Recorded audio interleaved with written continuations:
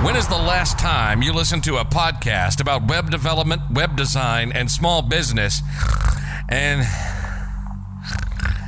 didn't fall asleep? Yes, we cover web development, web design, and small business, but like actual human beings with personalities. If you're a beginner, we're not going to talk over your head. It's more like asking your buddy for help. We have guests, we have fun, and let me tell you, these two can get off on a tangent. Ladies and gentlemen, welcome to HTML All the Things Podcast. This is Matt Lawrence and Mike Curran. That's right, everybody. We are back in this episode 118. What you need to know about package managers, which is supposed to be about Webpack. Mike, I'm calling you out on this one. You told me last night it was going to be a Webpack episode. I was all excited, and then you shot me in the foot. But anyway, I'm Matt. That's Mike, and this week we'll be discussing. Apparently, here we go, Mike. This is your This is your intro, bud. This week we'll be discussing switching careers to web development. Didn't fill in all the blanks. This week we'll be discussing not Webpack. I'll say that. And then in the web news, standardizing our websites. Now, if this sounds interesting to you and you want to support the show, you can go check us out on that Patreon, leave a review or rating on your podcast app, join us in our Discord server, or share this with your friends. And now it's time for our weekly pain points. So, Mike, please, sir, take it away. All right. And yeah, this was supposed to be a Webpack, but then I kind of delved into package managers because I thought, you know, to understand Webpack, you kind of need to understand package managers, and that turned out to be a whole other topic. So we will have a Webpack episode, just for everyone to know. But first, let me just introduce package managers, kind of building block for the Webpack discussion. So with that being said, weekly pain point was the dentist. Went to the dentist, sucks. That was my pain point. Moving on, Matt. Well, mine's like just what basically is happening a lot these days. Just too much going on. I've been on phone calls literally all day. Important phone calls, but phone calls nonetheless. And a bunch of stuff is just flying all over the place. We got proposals to do, people calling, people need help, support calls, marketing calls, sales calls. It's a busy time apparently, so it's going to be a little bit crazy. The end of 2020 is posing to be very, very crazy, and it looks like it might be crazy into the new year as well, depending on how these projects go. And some of them are going to be completable, which is nice. Complete them, move on, but we'll see if we actually move on or if something else fills their place, which it probably will. But I'll pass it off to you, Mike, to introduce us to not Webpack. All right. So let me introduce segment number 1, which is just the introduction to what a package manager actually is. So first, to discuss a package manager, we have to kind of define a package a little bit. So a package would be a self-contained code that does a specific function, usually something that can take an input and give you an output, or something that when called upon will give you a certain result. And sometimes these can be very expensive, like a framework can be a package technically, or sometimes it could be something really small that like essentially adds 2 numbers and gives you back a number in a certain format or something like that. So they can range from size, but essentially a package is something that's self-contained. That's the main part. So a package manager in turn is a system that helps you maintain the dependencies between the packages and then your project. So not only are there dependencies that the packages rely on, because each package could also have packages that it relies on. And we've talked about this before, dependency hell, like just multiple different dependency stacks. There's many different ways that dependencies work, but essentially what a package manager allows you to do is manage all that so that you don't have to go in there and be like, okay, this package relies on, 7 different dependencies. Let's manually install those dependencies. Oh, wait, in 7 dependencies, there's like 7, all these packages have like 15 dependencies. So without a package manager, you would have to literally manually install every single package and their dependencies, and then somehow correlate them so that they all work together. So possible, but on the other hand, kind of impossible if you have a fairly complex project.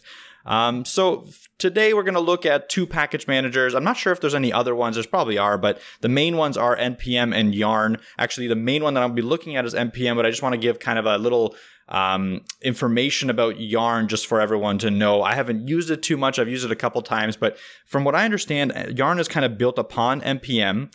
But what it does is it allows you to version control your packages a little bit better. So allows you to have a consistent version across essentially your project. So if you were to give your project to someone else, they would be downloading the exact same version of packages as you have on your machine. While currently with NPM, you can do that, absolutely, but you have to kind of go in and manually set all that up for all the packages, and I'll get into it a little bit later. But with Yarn, it kind of handles that for you, so you have better consistency. So if your team is if you're all using the same project and someone has an issue because they downloaded the wrong package version, that's kind of what Yarn helps to stabilize. And because of that, it kind of is known to provide more stability in large projects. So it's something that I'll be looking into in the future, but it's not necessary to actually accomplish anything. And I think it's more important to talk about NPM because that's kind of what Yarn was based on in the first place. So NPM stands for Node Package Manager. It is a way to access and maintain all the packages that are publicly available for Node.js. These are all packages that are written in JavaScript, so there's just the JavaScript package manager essentially. And the packages can help you accelerate development of your code because what they do is they kind of obfuscate or remove the need for complex features to be written out manually. So it allows you kind of to focus on your app's logic and then use other packages to fill in the gaps and not have to build out every little thing. And some examples of that would be like request. It's a simplified HTTP request client. So when you're doing HTTP requests, instead of having to write out the whole XML.HTTP request stuff and all the packages and headers that go with it, the request library or package can help you just quickly, type out a request, put it in the correct format that it gives you in the documentation, send it out, receive what you need, do all the async promise stuff. It helps you kind of manage that rather than you having to write it yourself. Stuff like moment.js, although it's discontinued, it was a really big package at some point that helped you parse, validate, manipulate, and display dates. So you don't have to worry about figuring out what time zone you're in and how to manipulate the date to show it in a certain format. You just kind of give moment.js, you put moment.js into your project and use its documentation on how to output the proper dates that you want to see. Vue.js is also a package. It's a much bigger package that relies on other packages, but it is still a package. And it's obviously a really popular one, and it's really easy to set up with a package manager, almost impossible to set up without one. Stuff like Lodash, it's an array manipulation value and a value testing library. So again, it helps you kind of iterate over an array efficiently, stuff like that. Then there's Passport, which is a backend library for authentication. So these are just examples of kind of popular NPM packages, just for your own knowledge. But know that there's many, many more, all of varying different sizes, varying different functionalities. But each one, again, is kind of publicly available in the package manager context. So when generating a project, the first thing that gets created is a package.json file. And that's exactly what I kind of want to get into in segment number 2. So I have a couple questions. So it's like, it sounds like there's just from that list even alone, as well as the description that you gave, it sort of sounds like packages are like, there's a lot of packages for a lot of different things. And obviously like they have different versions and that type of thing. So my question, I guess, comes from longevity, I suppose. So, it sounds like you could reach for, just looking into the list here, you could reach for, Passport, for example, for your authentication library. So let's say you build out like a full program, whatever it is, full web app with this, this authentication library. How much longevity are you expecting from this? So I guess I come from like a perspective of like maintaining a site. So obviously when you sort of compile whatever app you're doing, it comes together, and let's say you're using this Passport thing for users to log in. Are we talking that like that site should, effectively run forever as long as the host is, the same, like the server itself running? Do you need to be updating this package? If the package itself becomes unsupported, is it easy to bring in another package? Like how much, I suppose it's like how much longevity are you getting out of the convenience, it seems, of having packages at your disposal? Okay, so that's actually a really good question. But for example, let's take Passport.js, that package.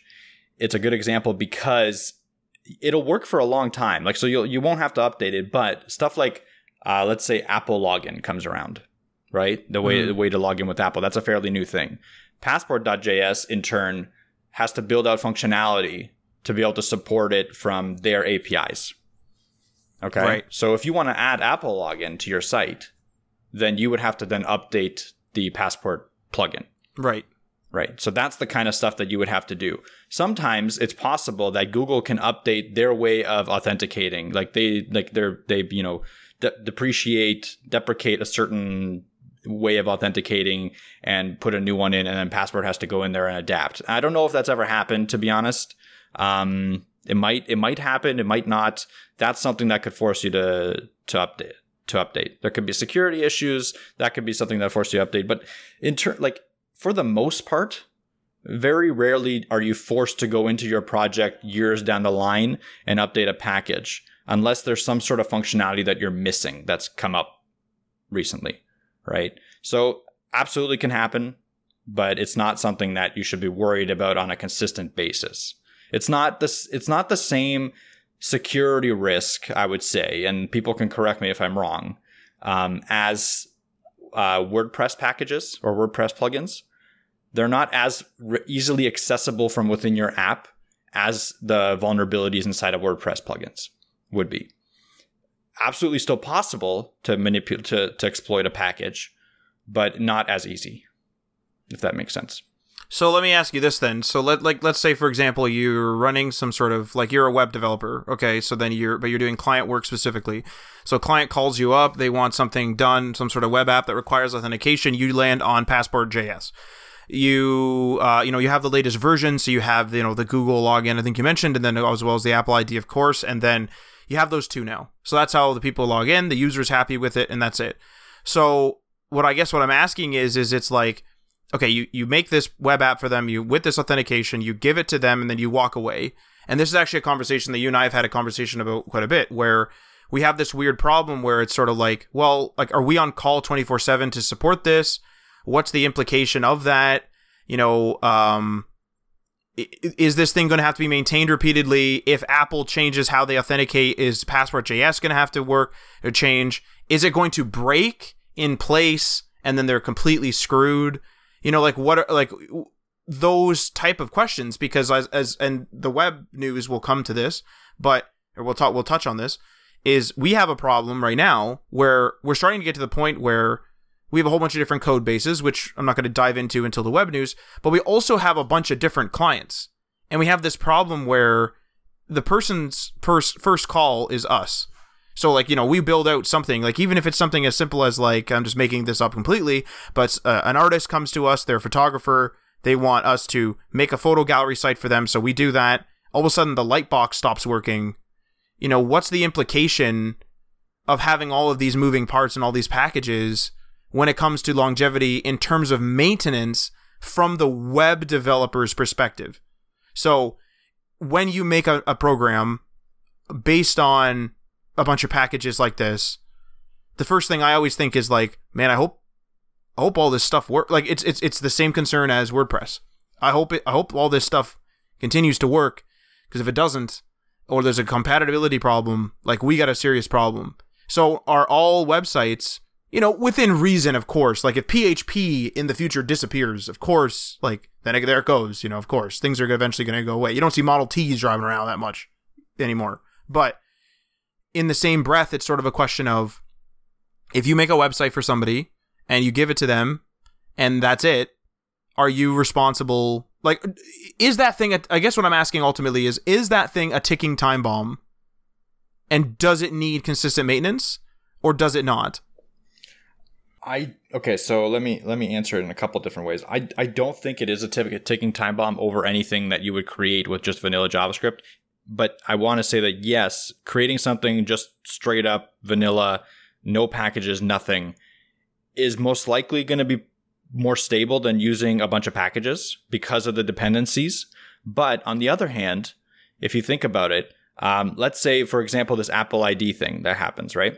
So someone comes out, Apple came out with their Apple sign-in. And they gave you all the information you needed to implement it. What you would have to do, if your customer would reach out to you, or if you want to just be proactive, is you would have to go in, read their documentation, and figure out a way to implement it in your app manually. Okay? There's not much of a difference. Actually, it's a lot easier to use a third-party package that already handles all of that information for you and just releases a simple function for you to use that logs into Apple similarly how they do with all the other things. So all you would have to do if you're using a package to do it, like Passport, is again, read their documentation, take that one line that they've made for you to be able to interact with Apple's API and add that into your code. Where if you're doing it manually, again, you would have to add in much more than that. There would be a lot more you would have to add. So it's that balance of like, if Google were to change their system, you would still have to go into your app if it was done in Vanilla.js and change it. So there's not much of a difference. In fact, again, a package manager can be easier because if Google updates their system and the package updates, all you would have to do is go in and npm install update or whatever, or npm update and the package name, and it would update it for you. And then you would have to change nothing in your code. So in terms of a ticking time bomb, like a lot of things, like depending on how complex your site is, absolutely, it's possible that you're creating a ticking time bomb that you might have to maintain for a long time. But on the other hand, using a package manager might make it easier for you to maintain it, especially if there's complex functionality. If we're talking a site that has pictures on it that you're just displaying, I don't think that that's a ticking time bomb. I don't think there's anything that you would use in there that would cause it to be a ticking time bomb. But again, like I said, using something like a login functionality, that could be. Because that's remote. The point is that's remote. Yeah. So somebody like Apple could say, hey, we're changing it everyone from passwords to pins, and then like your plugin for whatever reason, just making this up, but your plugin for whatever reason demands 8 characters, whereas the pins are only 4 or something, and then now you've had a problem because like that's where things break is the remote, whereas that's why old programs on a disk, assuming Windows is still the same Windows that you're using or is compatible, that program is the program. It doesn't rely on a remote service in general. The older programs don't. And that's why they continue to work until Windows stops them from working, right? So it would be the same as it being like, hey, it's been 10 years and I've been maintaining your site and, the hosts are getting rid of PHP or whatever. Again, just making this up. So we really need to, get you off of this. Like we have to get you off of this now. So we either, pay to move or, that's it. I don't know what else to say, And that's logical. Like, I was, it's kind of off topic, but related. I was like reading a Reddit that's, I can't remember what it is. I can't remember the subreddit, but it's something where like it's choosing beggars. I think that's the subreddit where people try to get stuff for free for no reason. And it's always just like pictures of conversations. And one of the conversations was, a plumber that got a message from someone that they didn't know saying that, their shower's broken. They need to come and fix it. And the guy's like, well, I don't have you in my phone. I don't know who this is. Like, did I install the shower? And they're like, yes, you installed the shower for us. And it just stopped working all of a sudden. And like, what's going on? And it turned out that the plumber installed the shower 10 years ago. And this guy's shower stopped working after 10 years. And he thought that was still within the time that it's the plumber's fault. So the plumber had to go in through this entire go into this like deep dive explanation to him saying that like, hey, listen, like it worked for 10 years. You should be happy. Like most of these showers like that are cheap, they're rated for like 5, 6 years. Mm-hmm. So you got everything you could out of it. And that's kind of the approach that you would take with this. It's the same thing. And in the web, you could argue like we're not installing a physical shower. Like stuff moves way faster. Like the technology of plumbing moves a lot slower than the technology of the web. So in turn, maybe it's something you have to build into your contract to say that, hey, in 3 years, we're not really responsible for the intricacies of your dependencies, essentially. Like if one of your features stops working, that could be a literal depreciation of the technology that was used at the time. So there's nothing we can do without a new contract or without additional cost. That's how I would handle it. Right. That's a good point. Like I think there's like an intrinsic like the shower head is a weird thing to think about, but it's interesting that it kind of spills over outside of tech. Whereas in tech, tech is nowadays always available and always there.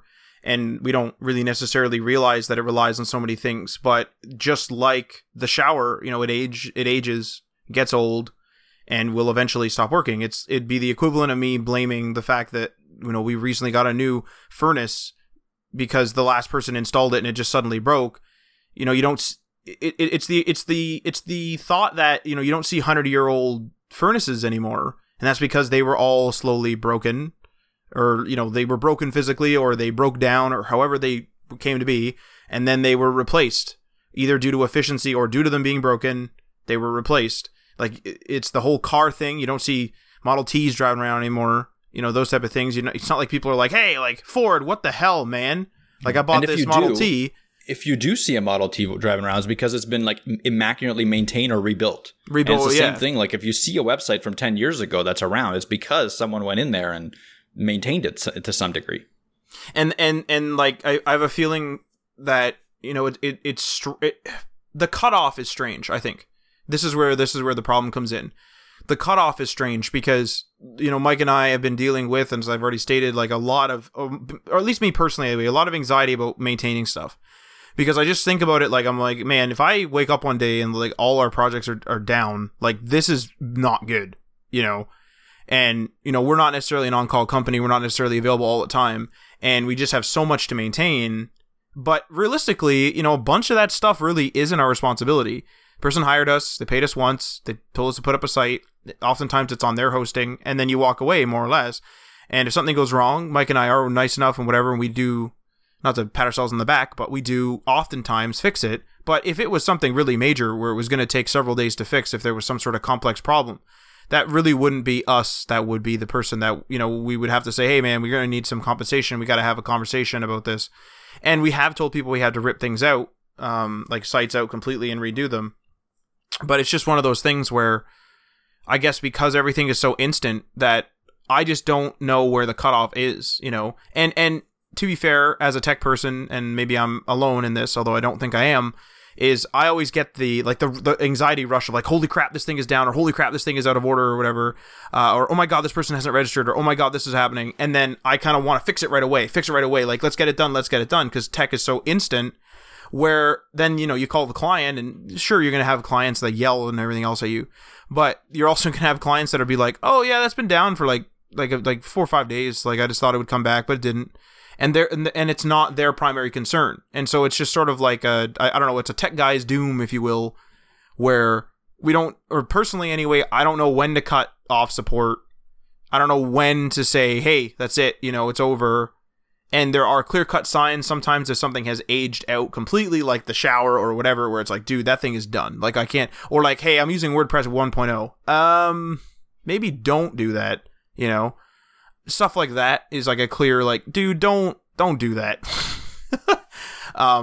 But I guess it's just a matter of it being like people want everything instantly these days, and I'm one of them, you know, the Netflix and everything else, and it's hard to tell when to cut it off. It's hard to tell when it's no longer your responsibility. Yep.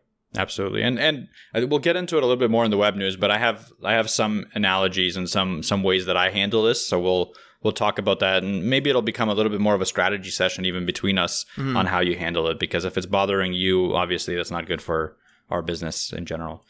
But yeah, so with that, let's move on to segment number 2, which is the package.json file. So this is what's generated when you create the packet, like when you create a new project with an NPM command line tool. And this file, package.json, tells your project what packages and scripts your project is using, as well as a couple other things, and I'll get into them. The dependency section is really important. That's probably the most important thing of the package file. And it tells your project what dependencies are needed for your project to be operational. So all the packages that are involved with your project will be stored here. And so one thing that I didn't check before I started, it doesn't include every single dependency of your dependencies. That's something that I wanted to note. It doesn't include the nested dependency stuff.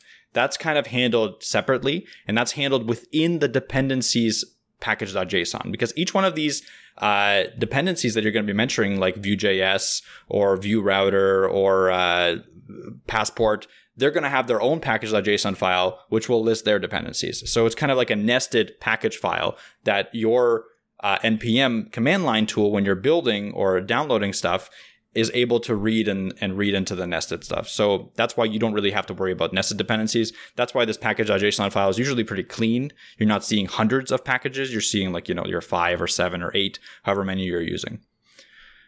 So one thing that I do want to note with the packages is their version numbering. So it's really important to kind of understand it, at least to some degree, because there's a few characters that are used that sometimes have confused me in the past and can really affect your project's stability. Like I said before, Yarn takes care of this stuff for you more or less, whereas with NPM, you have to know it a little bit better. So for instance, the little squiggly tilde key in front of a version will tell that package that it needs to be updated to the next minor revision. For example, if your package has a tilde 1.2.3, it will update only to 1.2.9. So it'll only do the patch updates, and it'll never update past your secondary version number, right? So it'll never get to like 1.3 essentially if you have the tilde in front of it. This is done again for stability purposes, because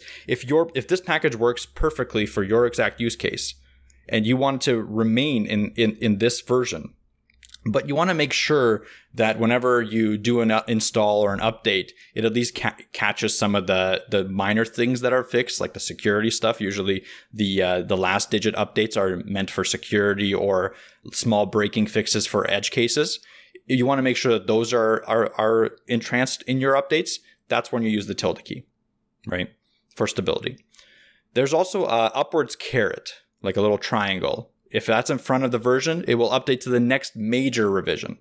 So that means that it's one decimal point to the left. So for example, a version with a caret 1.2.3 will update all the way to 1.9.9. It'll never update to 2.0, but it will take all the minor revisions all the way up to the major revision, the next major revision, but it will stop there. It will never get to 2.0. So again, it's the same kind of thing. Now you're playing a little bit more loose, saying that like, oh, I like the roadmap of this package.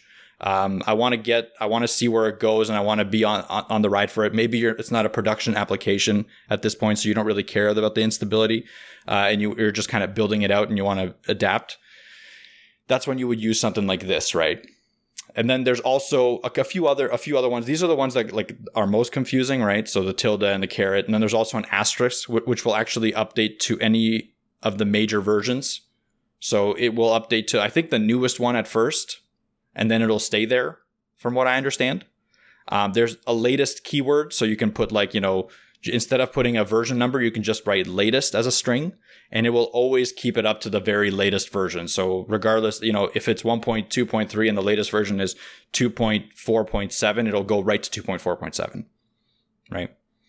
Then there's also a greater than or less than. This is done, again, to avoid compatibility issues. So if your package works on version 1.2.3 but doesn't work on 1.2.4, but it'll work any version before that, then you'll do like anything less than 1.2.4, stuff like that. And greater than, same kind of deal. So just a little information about how these packages are numbered, how these little characters work. So it's important to kind of know what's going on, because sometimes you can get into a big project and you can find stability issues, and this is something that you would look at to see if maybe you can alter these to be more stable and to make sure that your packages don't go, out of whack. Because every time you update your project and you put it onto a server, a lot of these continuous integration platforms like Netlify or, all like GitHub Pages, all those things will run a script called npm install and npm run serve or npm run build. And those will actually do check your dependencies file here and update based on your indication. So based on that caret or based on the tilde key or based on whatever you write. All right. So next here, let's just break down what other things are in this package.json file. So there's a name. This kind of stuff, like the name of the package file, can be used for multiple things. I've personally used it to actually label my page title and use it as my actual app name. So you can export any of this information out of your package file and put it into your app with Vue. It's quite simple. You just import it with a regular import statement in your project, and you literally then access it with a dot, because it's just a JSON file. Again, it's package.json. It's just a bunch of information. You can use it however you want. It's a good place to keep your like the information of truth, right? So there's the same thing. Version number is located in the package file, and it's another one of those things that I use for my versioning number in my projects. I export it out there. There's a Boolean variable called private. So this is for if you want to create a public or a private package. So if you want to put something on the NPM store or on the NPM package manager for people to download and use, you would obviously set the private to false and then follow all the other protocols that they have, and you're able to get it on the store. There's also a scripts section. So the scripts is interesting. This is something that allows you to set specific keywords for the npm run command. So if you're familiar with Vue, it's like when you type in npm run serve, it actually runs whatever you put into the script called serve inside the scripts object from package.json. So for instance, like Vue CLI service is something that is a command line tool for Vue, and it allows you to essentially not have to write Vue CLI service every time and go into a Vue command line. It'll do it for you. So all you have to do is write npm run serve, and it'll run whatever you write on there. And you can put whatever you want, like command line commands in there. If you have like other stuff, like you need to put a different mode or a different variable into your like command line command, like a mode is used a lot of times in environment variables. For environment variables. So if you have a different environment file for production or development, you would change the mode, and this is where you would do that in the scripts. There's also, let me just go down here. So there's also different configurations for some of your packages. So for instance, ESLint, that's a package, that's a regular NPM package. It can actually be configured through your package.json file. So it has its own configuration in there. You can set your environment, you can set what kind of ESLinting profile to use, Airbnb, Vue, whatever. You can set your parsing options to Babel, all that stuff from your package.json file. So it actually has some configuration for your packages itself. But other than that, that's about it for the package.json file. There's not much else that you need to know about it. And I just want to move on to segment number 3, which is kind of the most important segment. Because if you've listened to it up to this point, you're like, oh my God, there's a lot of information here. But segment number 3 is what you actually need to know from all this. It's not actually important for you to know every single piece of this. I think for me, I just want to give a service out to people so that they can at least recall it or understand a little bit more. But it's not important for you to memorize it. There's nothing you need to really apply right away. And again, even though there is quite a lot of information, it's important not to get overwhelmed. So NPM is something you can definitely progressively learn as you need it. It's not something you need to, like, if you're looking to get into framework development like Vue.js or React, you don't have to first start by learning NPM ins and outs. That's not necessary.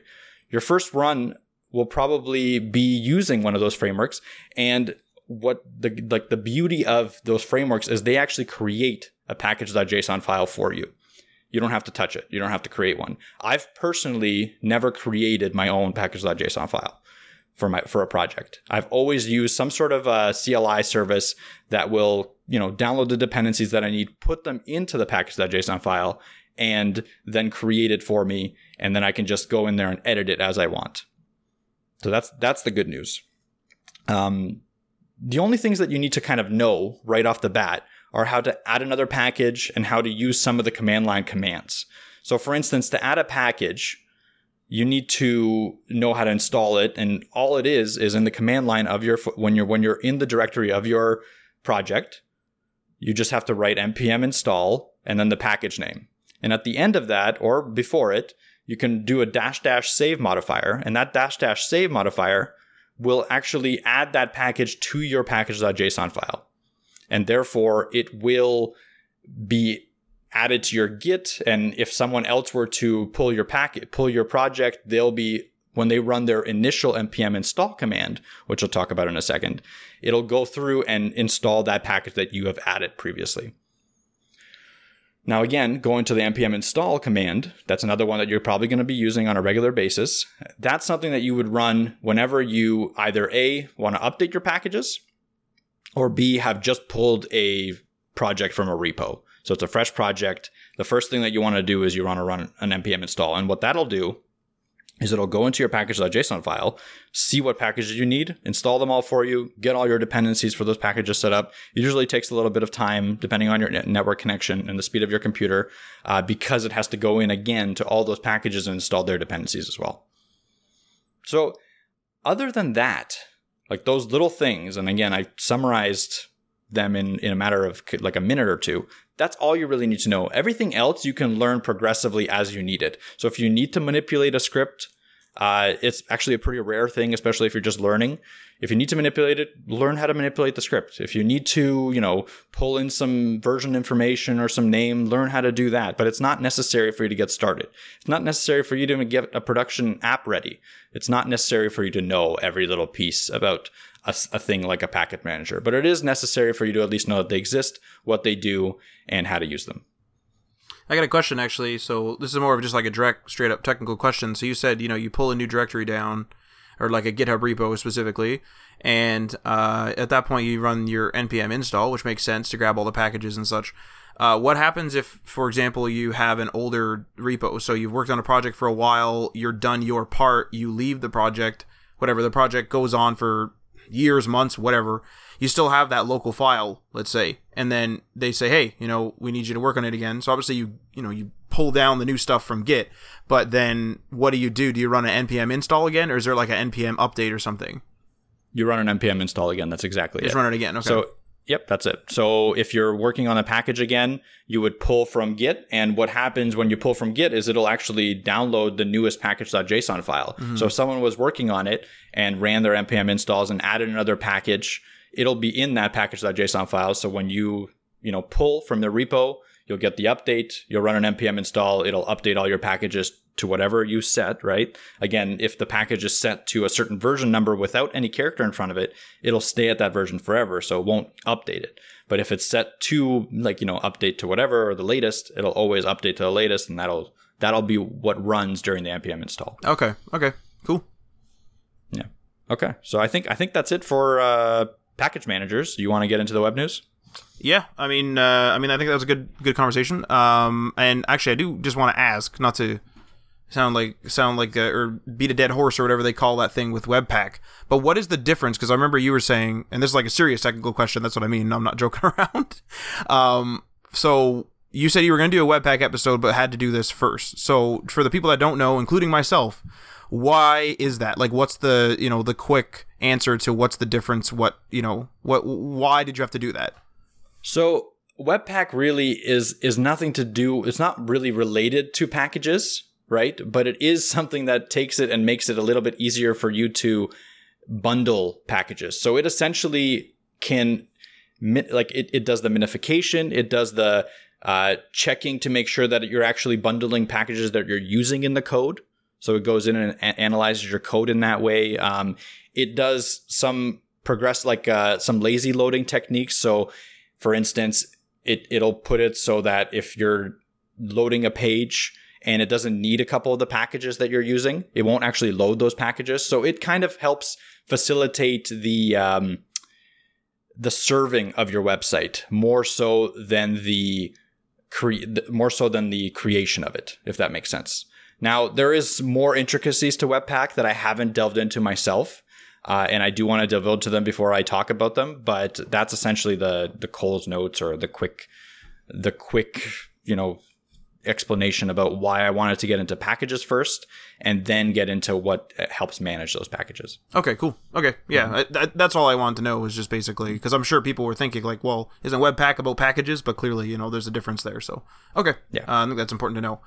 So, web news this week. So sort of my web news, sort of coming from my own sort of professional, my own weekly pain point, I guess. So it's just stuff going on all over the place, and we're starting to get to a critical mass. Now, I've said this a bunch of times, but we've hit critical mass in terms of, actually hit it now, of technologies and things to maintain and tickets coming in and all this.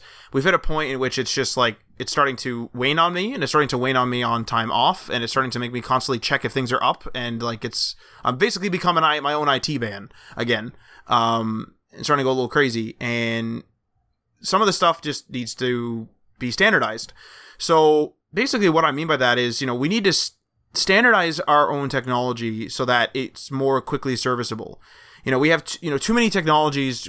We just straight up have too many technologies all over the place. And, it makes it very difficult to task switch. So for example, if you're on WordPress and I built a site for you and something goes horribly wrong and you call me and I'm working on Couch CMS, it's like, it's a totally different world, totally different setup. I'm all over the place. I don't remember whether you got a cPanel, are you hosted with us, whatever. And that's not even the technical part of the task switch, right? So there's already like that sort of logistical task switch where you're like, what host are you on? Who are you again? Those type of things. And then also like, hey, like I got to switch from Couch CMS to WordPress. It's the whole different thing.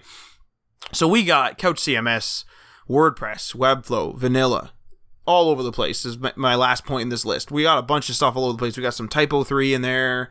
We got it's all over the place. We got people everywhere, basically. And it's just one of those things where we need to start standardizing because we need to make it so that if something goes wrong, we are able to service it quickly. So a prime example would be if you know that Google authentication, let's say you use the Google authentication for one of your customers' websites. So they, their users log in with Google to get into your client's web app. And for whatever reason that Google authentication is down on their end. If your ear is to the ground or whatever they call it, using a lot of metaphors that I'm unfamiliar with today, but if you're listening for that and you see that, you're going to get a bunch of calls about that and what your response is going to be, or you can even send out the alert if you have that sort of agreement with your clients. Whereas if I only used Google authentication on one project and I always use Apple and everything else, and all of a sudden Google's down, I'm going to be freaking out, checking databases, looking all over the place, trying to figure out what's going on. Is it the host? Is it this? Is it that? And I'm not going to be familiar with what exactly is happening. So that's sort of one of the things, right? And we have we've even had it a few weeks ago where somebody was saying, hey, my webmail, my email is down. And I'm like, well, it shouldn't be, I don't really maintain that. And then I go and I look and there was a huge, data center outage. Now it was only total, maybe luck or intuition or whatever, that's the first place I checked. I could have wasted time making myself an account under their domain, trying to send emails and read the logs or whatever I need to do. I could have been messing around with that, but instead it was, luckily something that wasn't really on our end necessarily. Host needed to fix it. They fixed it and that was it. But that's just one of those things, right? Where if my ear was to the ground there and I was constantly monitoring, or at least, it was a thing I would check, it became the thing I would check, then I wouldn't be so all fired up. So this is kind of stemming from the fact that we have a really, I'm not going to get into details and name names and stuff, but we have a really, really big project that just finally fired out. And it's a really it's such a big project that if something goes horrifically wrong, I assume we're going to be contacted at any time. And I can't fix all the problems. I can only fix half of them. And then that's the scary part is I didn't build half of it.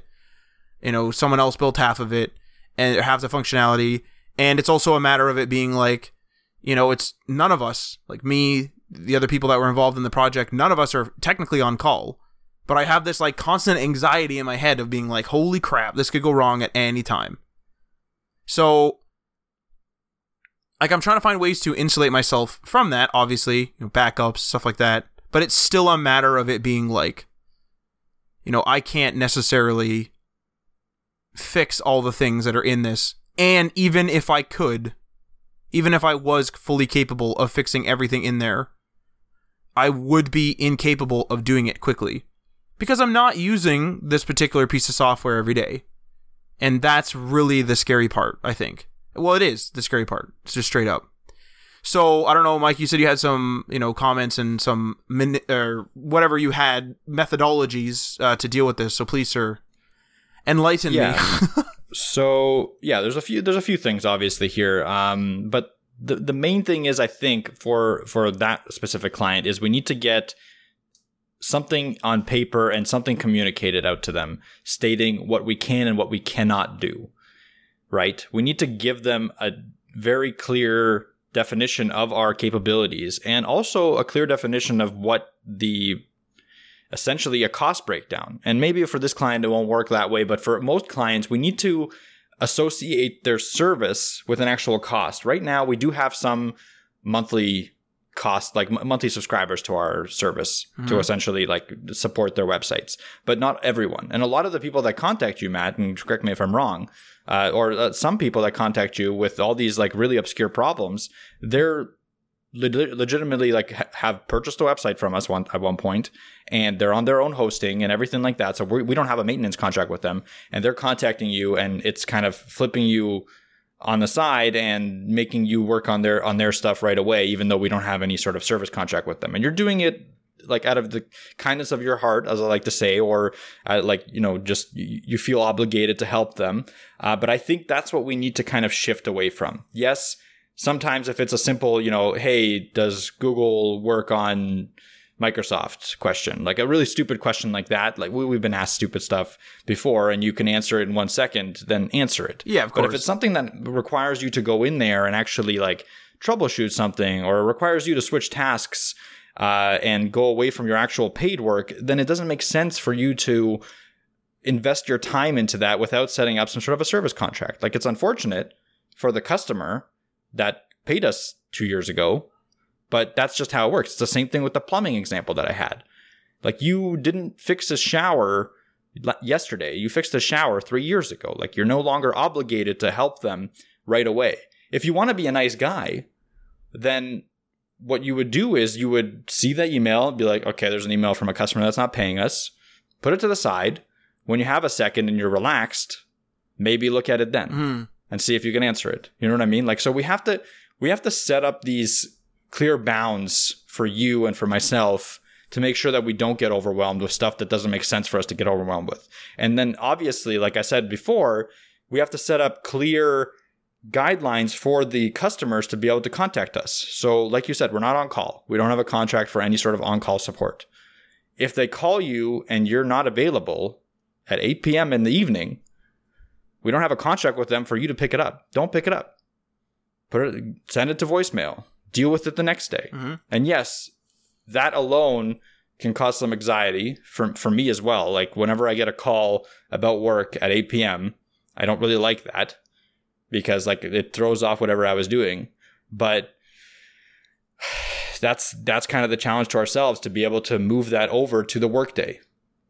Yeah. That's why, like, for me personally, and I know this doesn't work for you, but for me personally, setting myself up to work certain hours to a certain degree during the day has helped me, because now outside of those hours, I don't feel obligated.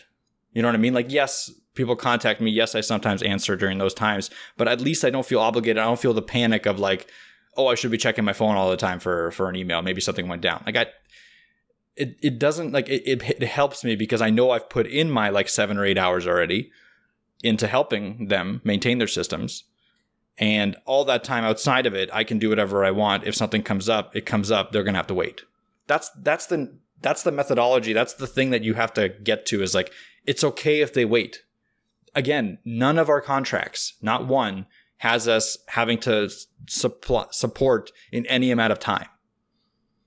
It could be 2 days. If their business is down 2 days, it's their problem. We don't have, like, we're not getting paid enough to be able to do that kind of stuff, to be a 24-hour support team.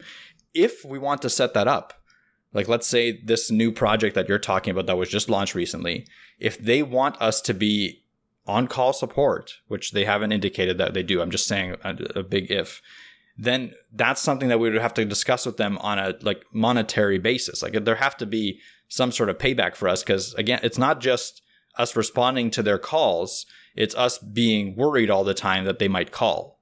It's occupying you're mind space. Doing that. Yeah, it's occupying you're mind already space. doing that, even though we don't have a contract with them, right? So it in the end, it's really up to us to determine that. If we don't want to do 24-hour support, they can say that they want 24-hour support all they want.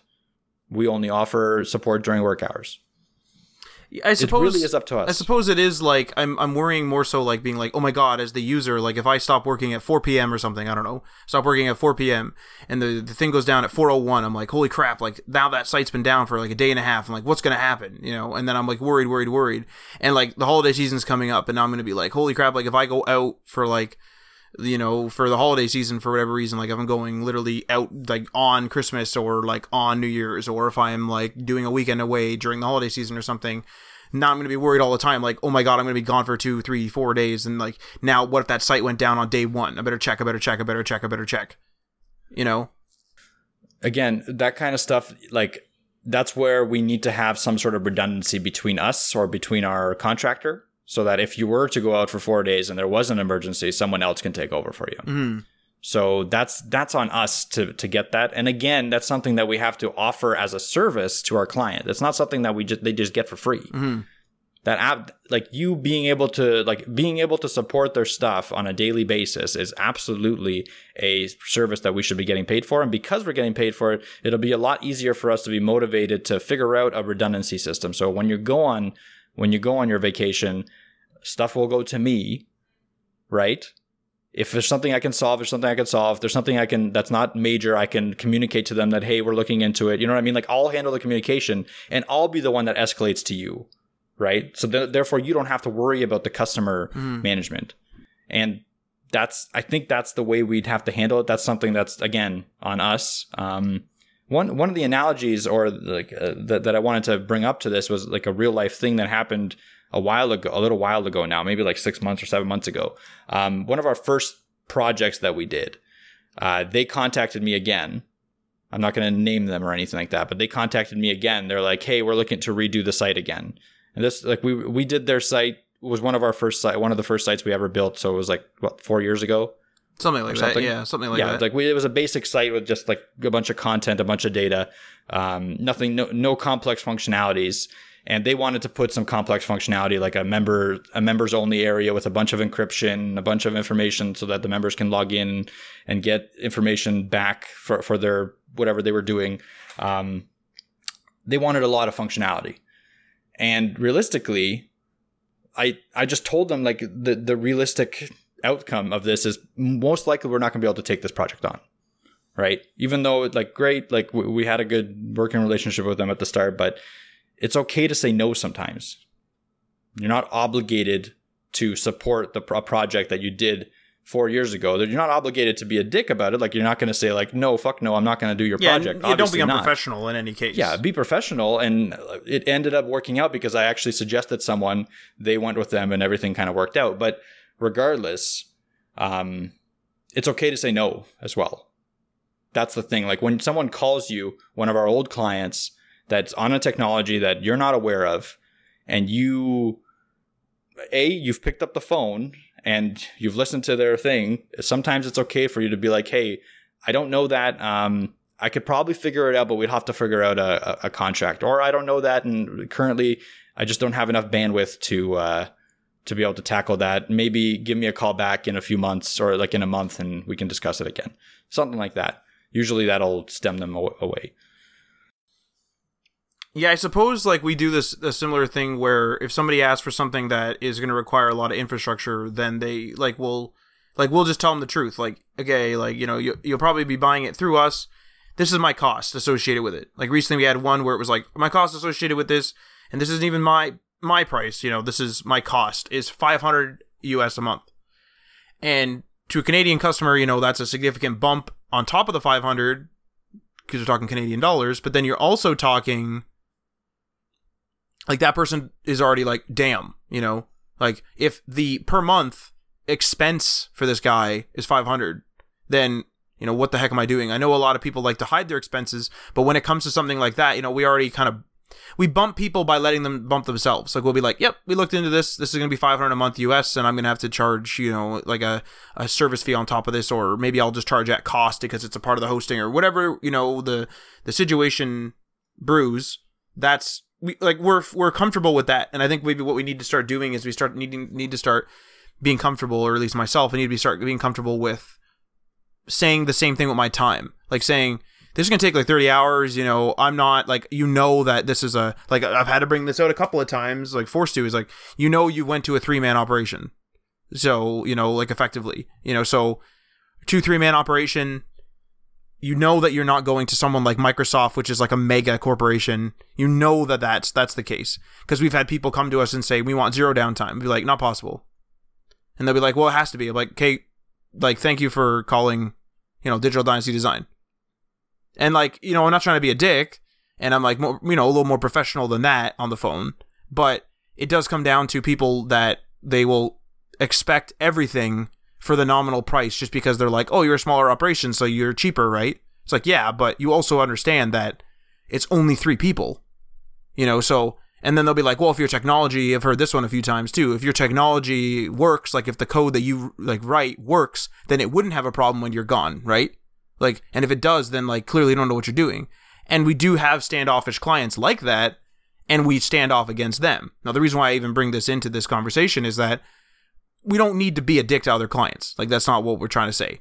But we do, what we maybe should do is apply a similar principle in that, like, they clearly have a stance. You know, that those people that are very demanding, and we've all experienced them, especially if you've been in the industry for a while, they have a stance. Now, I'm not saying be like them, but maybe we should take a note from their book, if you will, and say, okay, this is our stance. You know, we only do support like this. We only do hours like this. I only answer the phone like this. And, you know, sometimes maybe I will answer the phone like later or whatever. Like, you know, we're flexible in that way. But at the same time, it's sort of like, you can't expect me there all the time. And you can't expect perfection. And you have to acknowledge that, yes, this is a 2 to 3-man operation. And that's what you're getting. You know, that's effectively what you're getting. You're not getting a mega corporation with a support team that has a call center and, right? And we have, to be fair, we've seen this from larger web development companies where we'll, like, obviously, like, sometimes we'll approach them and we're the ones taking their job. So obviously they're a bit standoffish, but we've had times where we've had to work with them, just work with them, right? Like, they built website 1 for client and we're building website 2 for client. So whatever, we're all being employed, it's fine. And we're just working together, and they'll be very standoffish. Like, oh, we do calls at this time. We do this at this time. They have to use our software to contact us. They only can contact us for this. This is how much we charge a month. We don't do any maintenance for that price. We will only do like server maintenance, like stuff that's in the background, like not maintenance. Like, hey, can you change my picture? Stuff like that. Like, they don't care, and that's how the larger companies do it. Now, whether that's a thing because they're larger, like whether that mentality came from them being large or that mentality resulted in them being large, if that makes sense, it remains to be seen. And, you know, everyone's different and every company's run a little differently, but it does seem to come with the territory of being large anyway, whether that's the thing that got them there or not, is that, you know, you just have to logistically be like, and we're hitting, like, we are legitimately getting to this point where we're just getting to the point where it's like, before it was just sort of like, call your, like, it's just like our introduction says, call your buddy for help. That's pretty much how we were treating our customers within reason, like charging them and stuff, of course. But it was still like, you know, they could just kind of call us or text us, which they still can do. I'm not saying they can't, but we do need to sort of set some boundaries where if someone's saying like, I need this by Wednesday, I'll be like, I'm not doing that by Wednesday. Like, what are you talking about? You can't tell me I'm going to do it by Wednesday. You know, that's not in the agreement anywhere.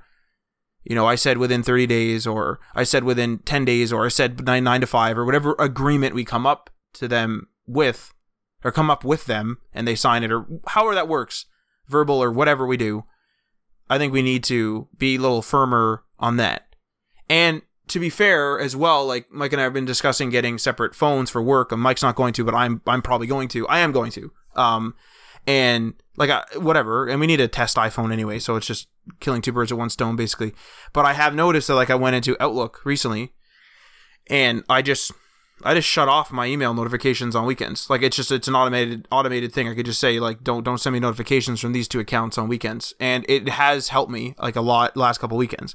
Because I find myself, it's very strange. I find myself, and I think it is due to the overflow, I find myself, like, if it's a day where I, you know, like, you have a weekend day, but, like, sometimes it's not, like, a quote-unquote day off. So you're, like, you know, you're doing something. Even though it's leisurely, you're still, like, doing something. You're going to the beach, you're going to the whatever, you're going on a road trip, you're doing whatever. But then there's those other days where you're just sitting around watching TV, watching movies, whatever. And on those days, I like find myself like anxious as hell and like freaking out a little bit because I'm like, what if that phone rings? What if that phone rings? Because there's nothing distracting me from the separation. But if I have a separation where if I were to pick up the phone and be like, sorry, man, I'll have to look at this on Monday. And the thing is that the weirdest part is like you're saying, like, we're being nice in that. And like, there is a component to that, not to pat us on the back, but there is a component of that where we do want to be nice to our clients, of course. So you're not, I'm not saying to be a jerk to them in any means. But if we call them, so we have clients that we've literally bought stuff from because they have a useful service or whatever, right? So it's like, hey, build us a site for our e-commerce business, and then I want to buy something from them. If I went to them and I had a problem buying something, they would just say, "Oh, I'll be fixed in a couple of days," and I wouldn't like yell at them or get pissed off. You know what I mean? I wouldn't be, even though I'm a customer of theirs at that point, I wouldn't be pissed off. But yet I feel weird pushing somebody off and being like, "No, sorry, bud." So yeah. It's just, I think that it just needs to be. I think we just need to be a bit more, not mean but strict, maybe. Yeah, structured, organized. Stuff like that. Like we need to have boundaries. We need to remove the obligation, right? Like we need to get it so that, like you were saying, if you get a call in the evening and you look at it and you're like, oh, I feel obligated to answer this, even though you're off hours, don't answer it. But if you're having a relaxing time and you don't mind answering, then answer it in your off times. Yeah. Right. So we need to get to that point where we can psychologically, remove ourselves from that. And I've been getting better at it. A few times I've just not answered the phone because I just had a stressful day and I don't want to deal with it. You know what I mean? Like I had my day, I work my hours. I'm not going to do any more than that. Yeah. On that day. On some days I work my hours. I have a good day and someone calls me and I'll answer it because it doesn't affect me that much. So I've learned to separate it a little bit out. It's still there though. Like the stress of it is sometimes still there. When I'm on vacation, like you said, I still have like that thing in the back of my head, like, oh, what if something goes wrong? And then I'll have to, hurry back or whatever. I don't know if that's going to go away.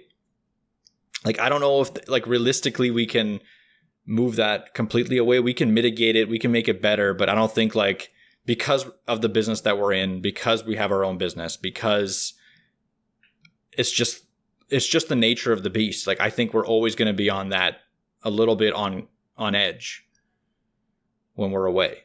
Like, I don't think we can get away from it, but we can definitely mitigate it. We can make it better and we can personally handle it better. I think the best way to handle it would be, and like this is through standardization, to bring it back to the topic, would be we start standardizing things, we start documenting things, which we do amongst ourselves. We have Git repos and stuff, whatever, like the normal sort of documenting and sort of coding term, if you will, and literal documentation as well. Sometimes we have help centers for clients and stuff that we've written up, but and for their clients as well. But I think one of the things we need to do maybe is we need to look at, if we could make everything open. So we make it so that, how like right now there's some stuff that only you can maintain and some stuff that only I can maintain. But like, let's just say we brought in like, I don't know, I'm just making this up. We brought in like someone or like a call center. If we could magically have a call center, right? Let's just say magically have a call center of people. They all know about our projects. They know how to maintain them, whatever. To me anyway, I'm just not going to care at that point.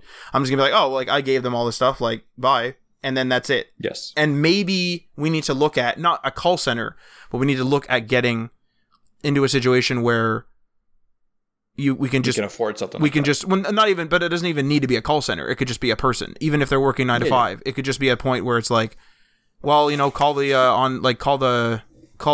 our secondary or like whatever we call them to clients, right? Our support team or whatever, like some sort of catchy name that they'll use, and yeah. And the way to get to that point, the way to get to a point where we have a person that can help us is to have a monetary value for our time like that. I think that's something that we're still weak on, like we're getting better at, but we need to set a standard for how our support works. So if it's, if they start calling us, we need to bring up money right away. Be like, hey, this is $60 an hour off time. This is our off time. If it's an emergency, no problem. Let's organize. Let's get a contract going, or let me send you over a quote right away. Instead of like taking in their information, like taking in all the stuff that they're telling you to fix and then just fixing it. We need to establish some sort of a process that doesn't stop them from doing it because, you know, if they have problems, they should contact us, but it should make them think twice when it's like a trivial problem, like changing the, you know, the header to a different color, and they call you at 8 p.m. to change the header to a different color. That's something we have to stop. We have to stop that. Yes, absolutely. Yeah, that's not something that's not acceptable in any way. That's something that we have to be very clear about. But stuff like, hey, my website is broken, or something like that, or a part of my website is broken and it's 8 p.m. and I need you to fix it. I mean, we don't have a 24-hour contract with you. Here's how much it's going to cost. Yeah. No, yeah. Like we need to put a monetary value to that kind of stuff. So I don't know if there's anything else you want to add. I know we're kind of running up against the time limit that you have here. Oh yeah, yeah. I'm taking off here, but I mean, it's like a couple minutes. But no, I honestly, I think that's a good conclusion. To be honest, I think this is sort of like exactly what we made Web News for. Is there's just sometimes where you have to just sort of like state a problem, and you know, just literally discuss even live like this, you know, the solution. And you know, I'm sure we'll have more conversations internally as well. But it's just one of those things where this is sort of what the Web News is all about, is just sort of chatting, whether it's about news or something we're excited about or gaming or whatever, or literally something where it's not news, but it might be news to somebody. You know, there might be someone else that's listening to this right now that's at our scale of company in which they're experiencing the exact same problem, and they're experiencing the exact anxieties of being like, holy crap, if this goes down, like we're in trouble, right? And, you know, there's ways to mitigate that. One way is to, you know, get a good reseller that has good support and those type of things, or get a like you resell it, like you're the reseller, but like the hosting company that you're reselling from is the, you know, has good support. Stuff like that, you know, is a good way to start.